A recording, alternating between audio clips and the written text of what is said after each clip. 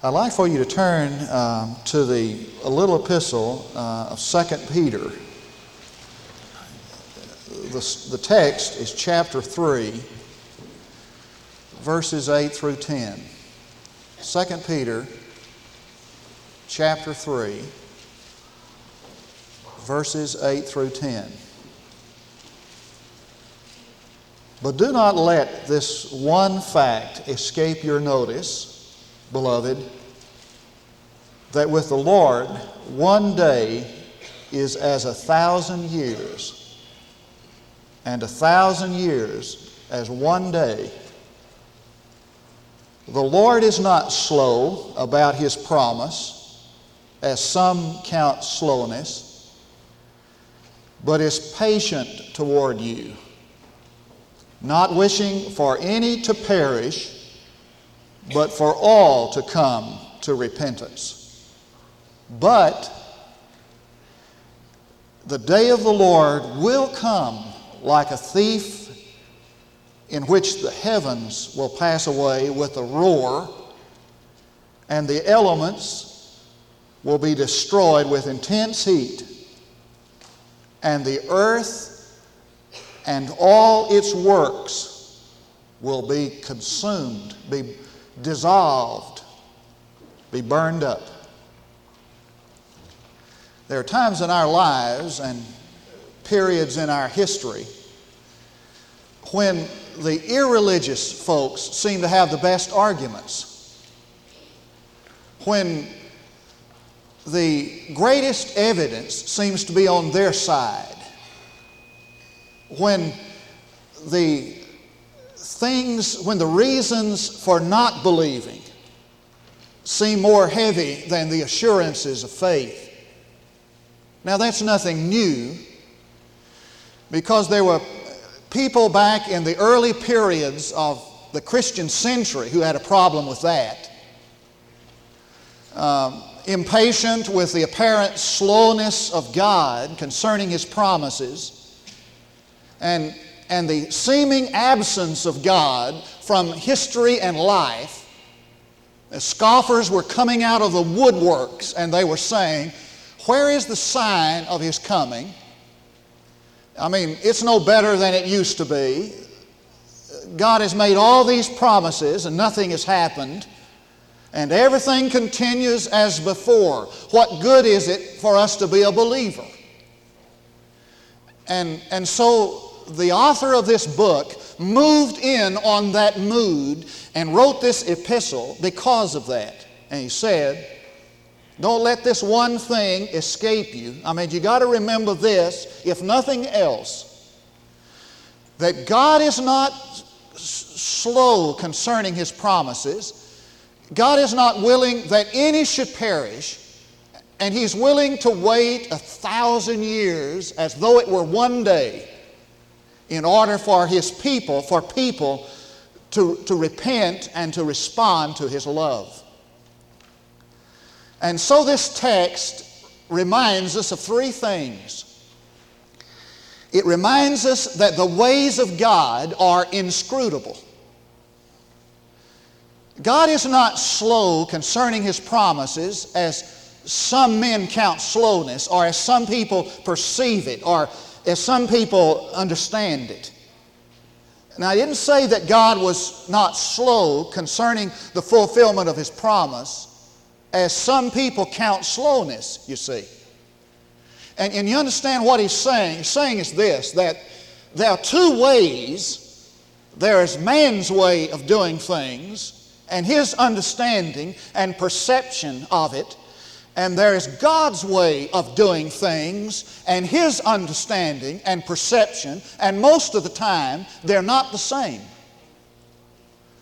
For the prophet was right, I think, when he said, I know he was right, that God's ways are higher than man's ways, and God's thoughts are higher than man's thoughts, as the heavens are higher than the earth. And the prophet says that God is not like anything else that is. He is not exactly like anything or anybody. So that means that that God and His ways are beyond the field of human knowledge, and God and His ways are incomprehensible.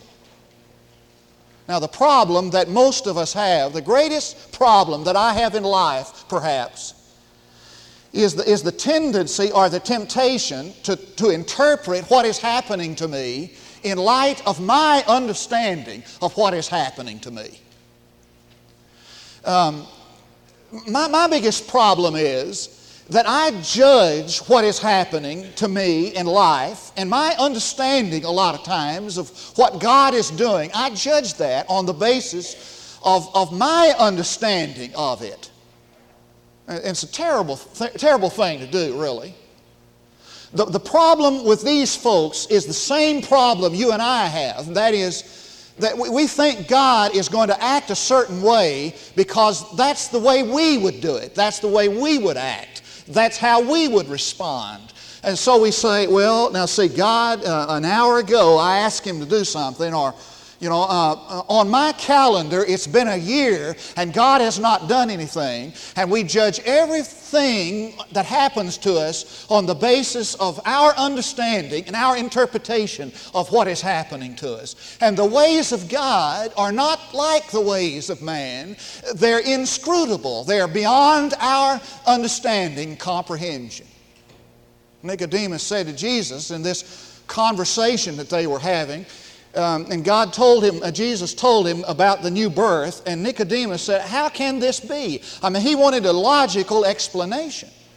He wanted to be able to fit this concept that Jesus was giving him directly from God. He wanted to fit that into his little box of brains. He wanted to understand that. Just like that, we are. We want to reduce God and the way God does into definable and explainable and understandable terms. At least we want to get Him in a place where we can use Him or find Him if we ever need Him. And the ways of God are incomprehensible and inscrutable. God is not going to do things exactly the way we would do them. Now, the human reasoning and logic of this text is that the reason why God has not brought an end to history and a redemption to society as He promised is that God is either unwilling to do that or He's impotent. He can't do it. He's either unwilling to do it or He can't do it. Here comes the author, Simon Peter, who understands what they're saying, and he says this. Now, don't let this get out of your mind, folks. God is not willing that any should perish. I mean, God is patient. He is so patient, He's willing to wait for 1,000 years as though it were one day in order for people to be saved. That's God's way of doing it. And it's hard to hold that in our mind, the twin facts of the power and the patience of God. The fact that a part of His might is His mercy, that God doesn't do it exactly the way we would do it. I know how we would do it. We'd say, okay, why doesn't God just wipe the earth clean of His enemies? I mean, kick the whole thing to pieces. As a matter of fact, Martin Luther said one time, he said, if I were God of this earth and people treated me the way they treat God, I'd kick the whole thing to pieces. That's the way we would do it. Aren't you glad that's not the way God does it? Arnold Prater said he knew a guy who worked in Second Barber Chair where he always got a haircut. He says the most profane, vulgar man he'd ever known. He said he must have had a fixation against preachers because every time I came in, he just got profane and vulgar, He said one day I missed him. And I asked my barber, I said, where's old vulgar, there? He said, well, he's seriously ill. He said, they despaired of his life. They thought he was going to die. And he said about 6 weeks after that, I was going into the post office, said Arnold Prater. He said, I heard somebody faintly call my name, and I saw this man, just the skeleton of him, white, pale man, sitting in this passenger side of this car. Somebody had brought him down to the post office just to see the folks pass.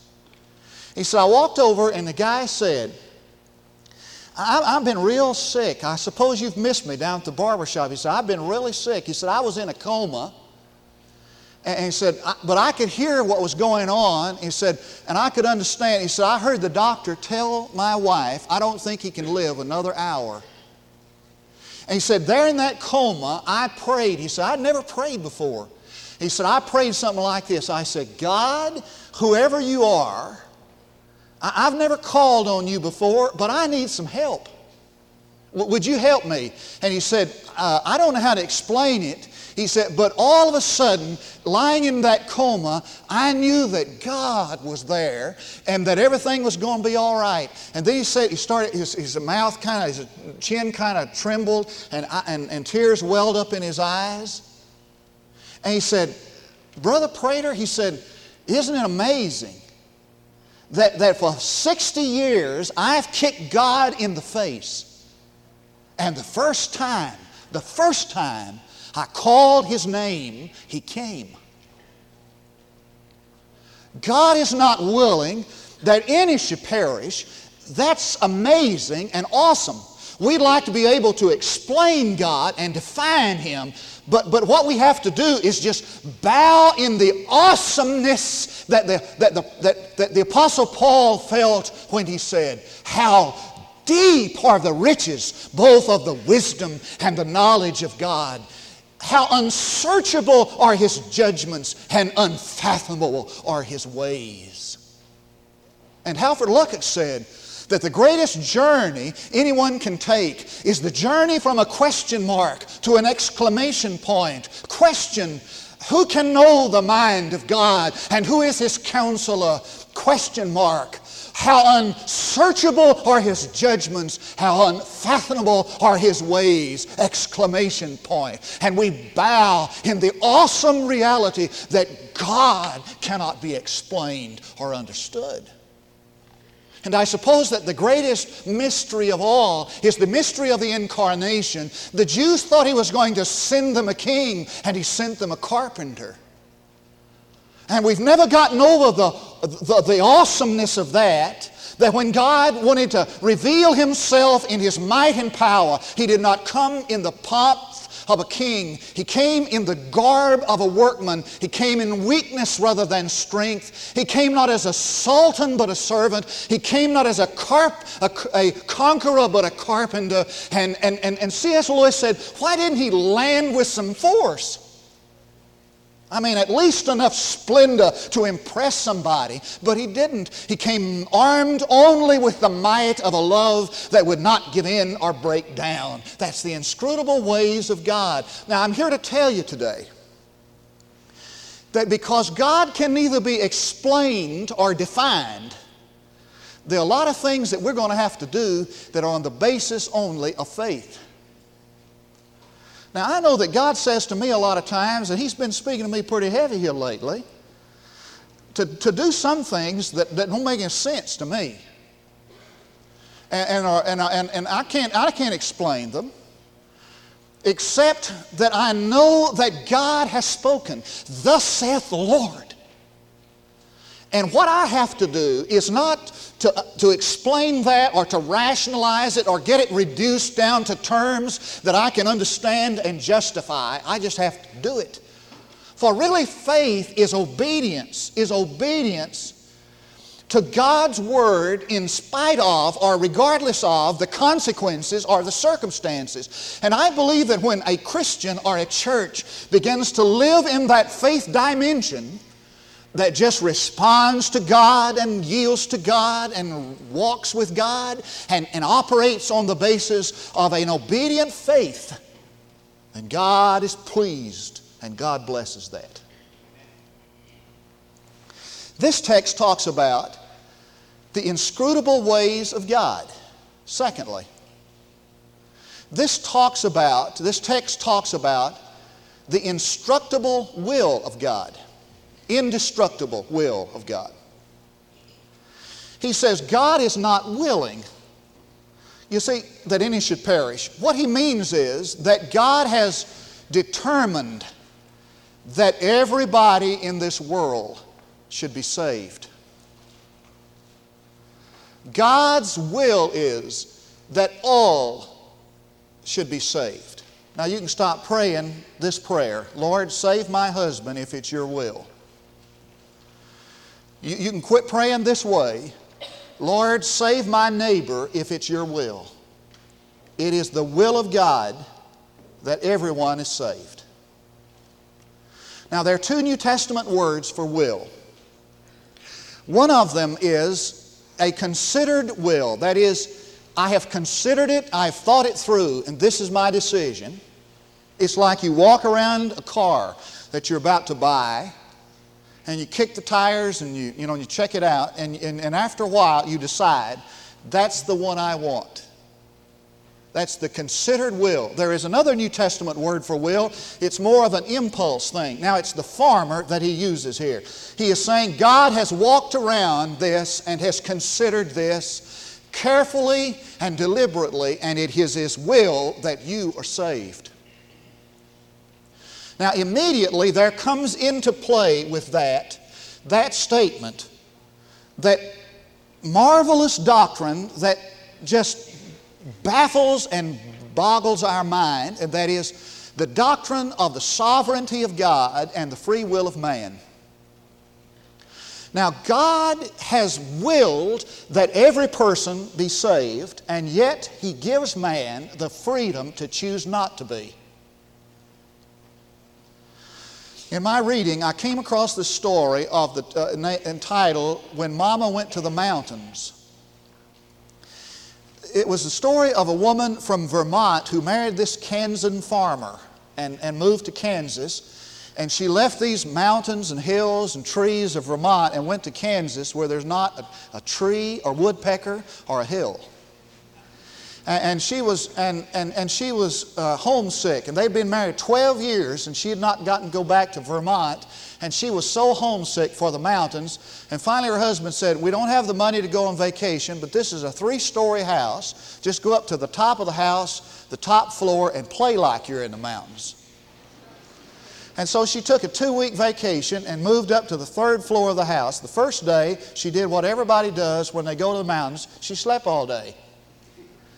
The next day she read a book. The 3rd day she came out on the balcony and was just kind of sitting there looking out over the vast plains of Kansas and seeing mountains and trees of Vermont, and all of a sudden she heard her kids down on the lawn below.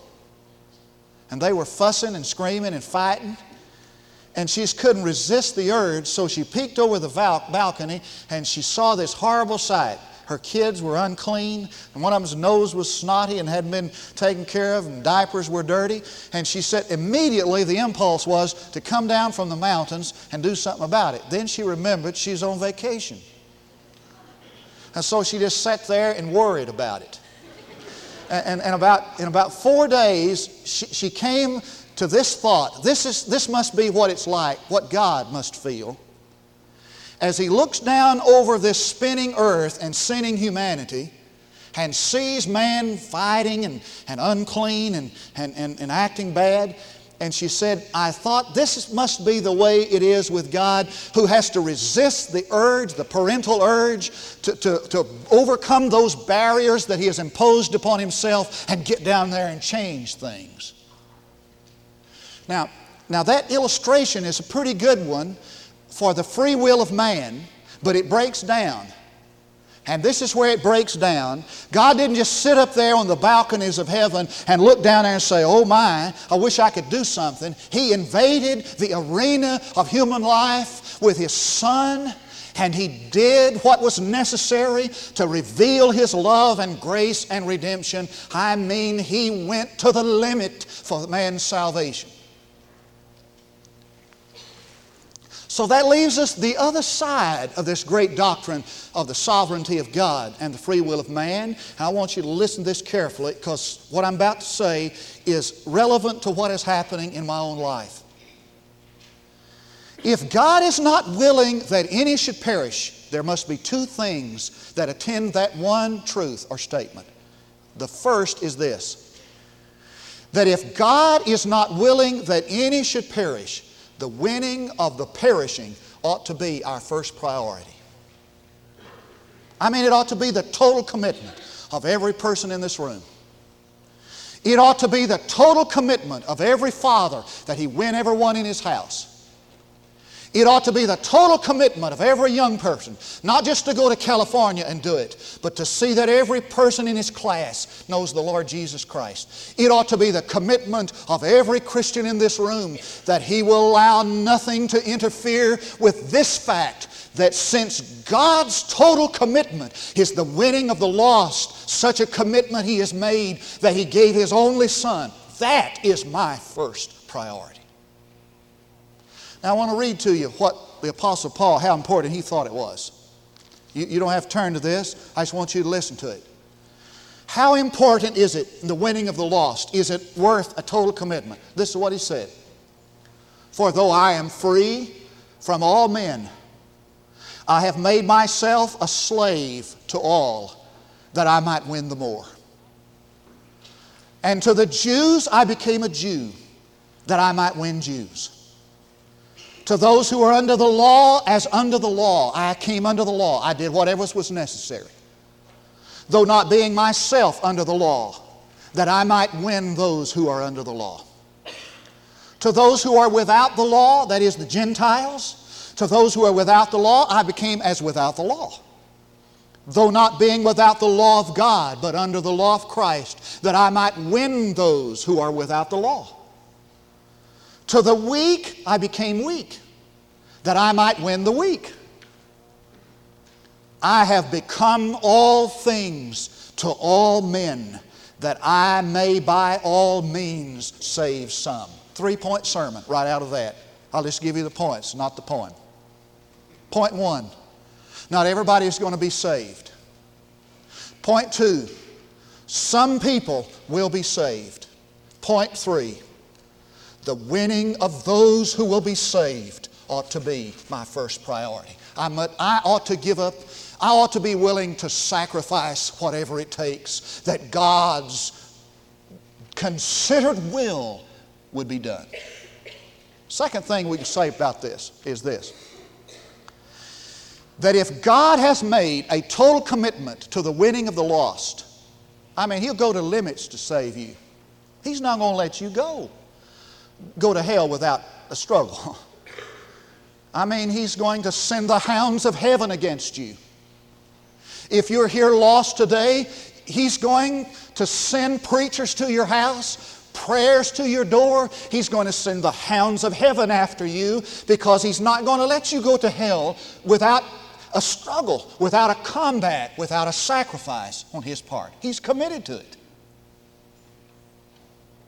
Now, if He's that committed to the winning of the lost, if He has committed all the resources of heaven to the winning of the unsaved, and I believe He has, then He has committed those resources to the soul winner. Now, I want you to watch this. If God's commitment is to the winning of the lost, such a commitment that He has put all the resources of heaven behind it, even His own Son's death, He put that investment into it, then all of the resources of God are at the disposal of the soul winner.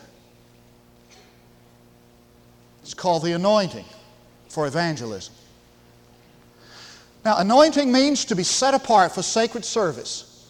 When Samuel anointed Saul, they put oil on him. That was a symbol of the Holy Spirit. And that oil came down over his body, symbolizing that he was covered with the Holy Spirit, set apart for God's purpose for Saul. When he anointed David, same thing. He poured oil on his head. Samuel. That oil came down, symbolical that he was being covered with the Holy Spirit. Covered for the purpose of doing God's will. And when Jesus stood in the New Testament in Nazareth, took the scroll and said, "The Spirit of the Lord is upon me, for He has anointed me to preach the gospel to the poor," and told what He was coming to do, He was saying, God has anointed me, set me apart, and has made all the resources of heaven available to me for the winning of the lost in this world. And I'm here to tell you, those same resources are available to you if you'll win the lost.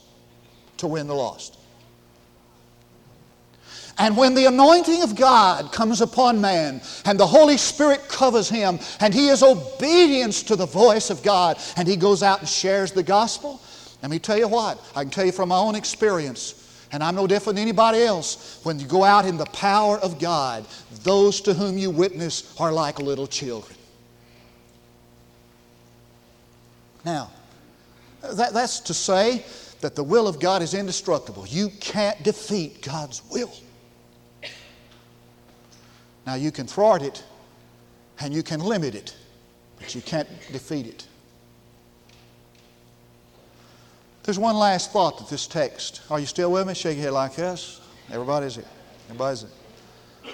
It has to do, this text has to do with the inscrutable ways of God, the indestructible will of God. Now watch this. It has to do with the irresponsible attitude of man. Now I want to say two things about the irresponsible attitude of man. One of them has to do with an impatience with God, and the other has to do with an impertinence with things or concerning things. The irresponsible attitude of man is an impatience toward God. Where is the sign of His coming? Why didn't God do something? Why didn't God do something? I mean, we've given Him 6 months and nothing's happened. Why didn't God do something? That's the irresponsible attitude of man. Now, these scoffers, you see, were not just the heathen. They were the believers. I mean, people within the church. And they were saying, okay, if all that I have said about God is really true, why isn't something happening?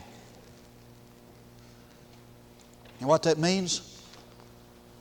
It means that a responsible attitude of the believer is an attitude of absolute waiting and trust. Didn't you love the words of that song?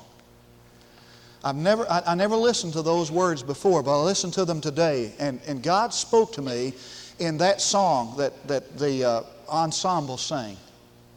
Like a willow in the wind, bend me. Like a treasure in your hand, spend me. Like a letter stamped with love, send me. What a marvelous message and song.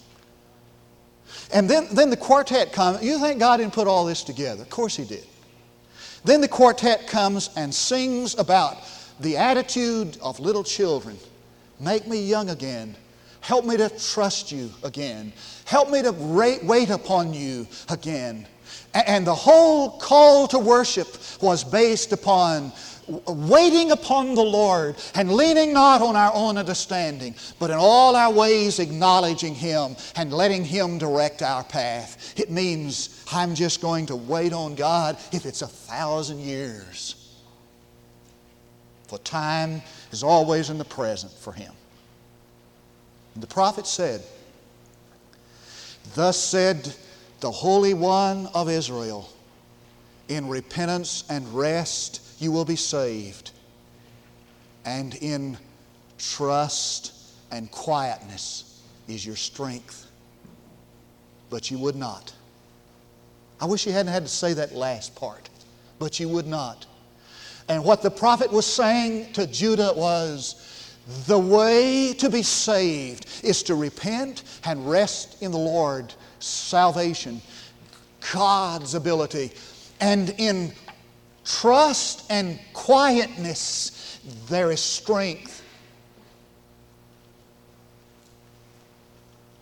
And any attitude that is not characterized with that is an irresponsible impatience with God. And then he says that the second irresponsible attitude that was alive and well in that day was an impertinence concerning things. You have any idea why he went ahead and included verse 10? You want to look at that? Verse 10. He said, but. Now, that word but connects what he's about to say with what is said before. What he said before is that God is patient, willing to wait. But the day will come. Now watch. in which the heavens will pass away with a roar. I'm going to do a little Greek word work with you here. The word roar there is a word that means the whistle that an arrow makes that's headed straight to its target, like that. One night I woke up from a dream. I dream all the time. Some of my dreams I could share, but some I can't. But some of the wildest things in the world I dream. One night I dreamed that the world was coming to an end. Everybody was fleeing for safety, and I heard this sound, like air going out of a tire. And I woke up scared to death, woke my wife up. About 6 months later, I had a guy preaching my church in Fort Worth on the prophetic passages from 2 Peter. And he came to this verse. I was sitting on the front row, and he said, that word means this, like the sound of an arrow that's whistling toward its target. He said, there will be a time, there is coming a time, when it will happen like that. Notice another word. He says the elements. What is he talking about? He's talking about air and fire, land and water. The elements, everything that is, will be destroyed. The word destroyed means to be dissolved. It means to go up in a puff of smoke. And the word intense heat means a fierce and violent flame. Now, this is not really something that you like to hear about just before lunch. But what he's saying is that what's going to happen is really not beyond belief in an age of nuclear fission, is it? I mean, that's not really absolutely beyond belief. The absolute ultimate Hiroshima is possible. For what he's saying in this verse is this, now get this please, that this present world and all that's in it is not designed to last forever. And if you're putting all of your energy and all of your devotion and your priorities upon an earth, an element that's going to just go up in a puff of smoke, it's an irresponsible attitude on your part. For it's not designed to be here long. So what he's saying is this, fellas, while you're trusting in the patience of God who is totally committed to your salvation, remember, all of the time and the energy and the love that you have put on things are going to go up in a puff of smoke. The Edmonton Oilers have just won the Stanley Cup. The Stanley Cup is the World Series in professional hockey. It's the Super Bowl of professional hockey. It's the NBA championship of NHL professionalism. They won the Stanley Cup. The owner and the coach of the Edmonton Oilers is a wealthy man. He is independently wealthy. He coaches for fun. In his garage is this statement, a sign in his garage so he can see it every day. He who dies with the most toys is the winner. I've never heard of a more irresponsible attitude toward life than that. He who dies with the most toys is the winner. What this text says is, there will be a day when there are no more toys, and you're the loser. Let's pray together. Father, we bow in the awesome reality that you are a sovereign God, that man was never meant to explain or even intellectually comprehend. And your ways are not comprehensible. Thus, you invite us to a childlike faith. And we thank you that the total commitment of all of heaven is to the salvation of every lost person on planet Earth and in Durant, America. And I pray this morning that we will repent and rest in you for salvation, for the fulfillment of life. Because I pray in Jesus' name and for His sake. There are 3 invitations. The first invitation is for you to respond to the grace invitation of God. That is, to come and receive His gift of eternal life. You say, well, I don't understand it. That's all right. You're not supposed to. You don't have to. God told me this recently that I led to Christ. He said, I've been wanting to be a Christian. I have no education. I didn't understand it. Isn't it great that he didn't have to? Just by faith, he called on Jesus to be saved. I ask you to do that same thing right now if you're lost. Understanding that God's not going to let you alone until you're saved, until you breathe your last breath. Second invitation this morning is for you to come and join the church. God has led you to be a part of this fellowship. You've sensed that in your heart. God has told you. You know it. If that's the case, that's when we want you to come. Or to come this morning to say, Pastor, I have not been about the main things, but I want to commit my life to the reaching, to the winning of unsaved people, to the putting of priority where priorities belong.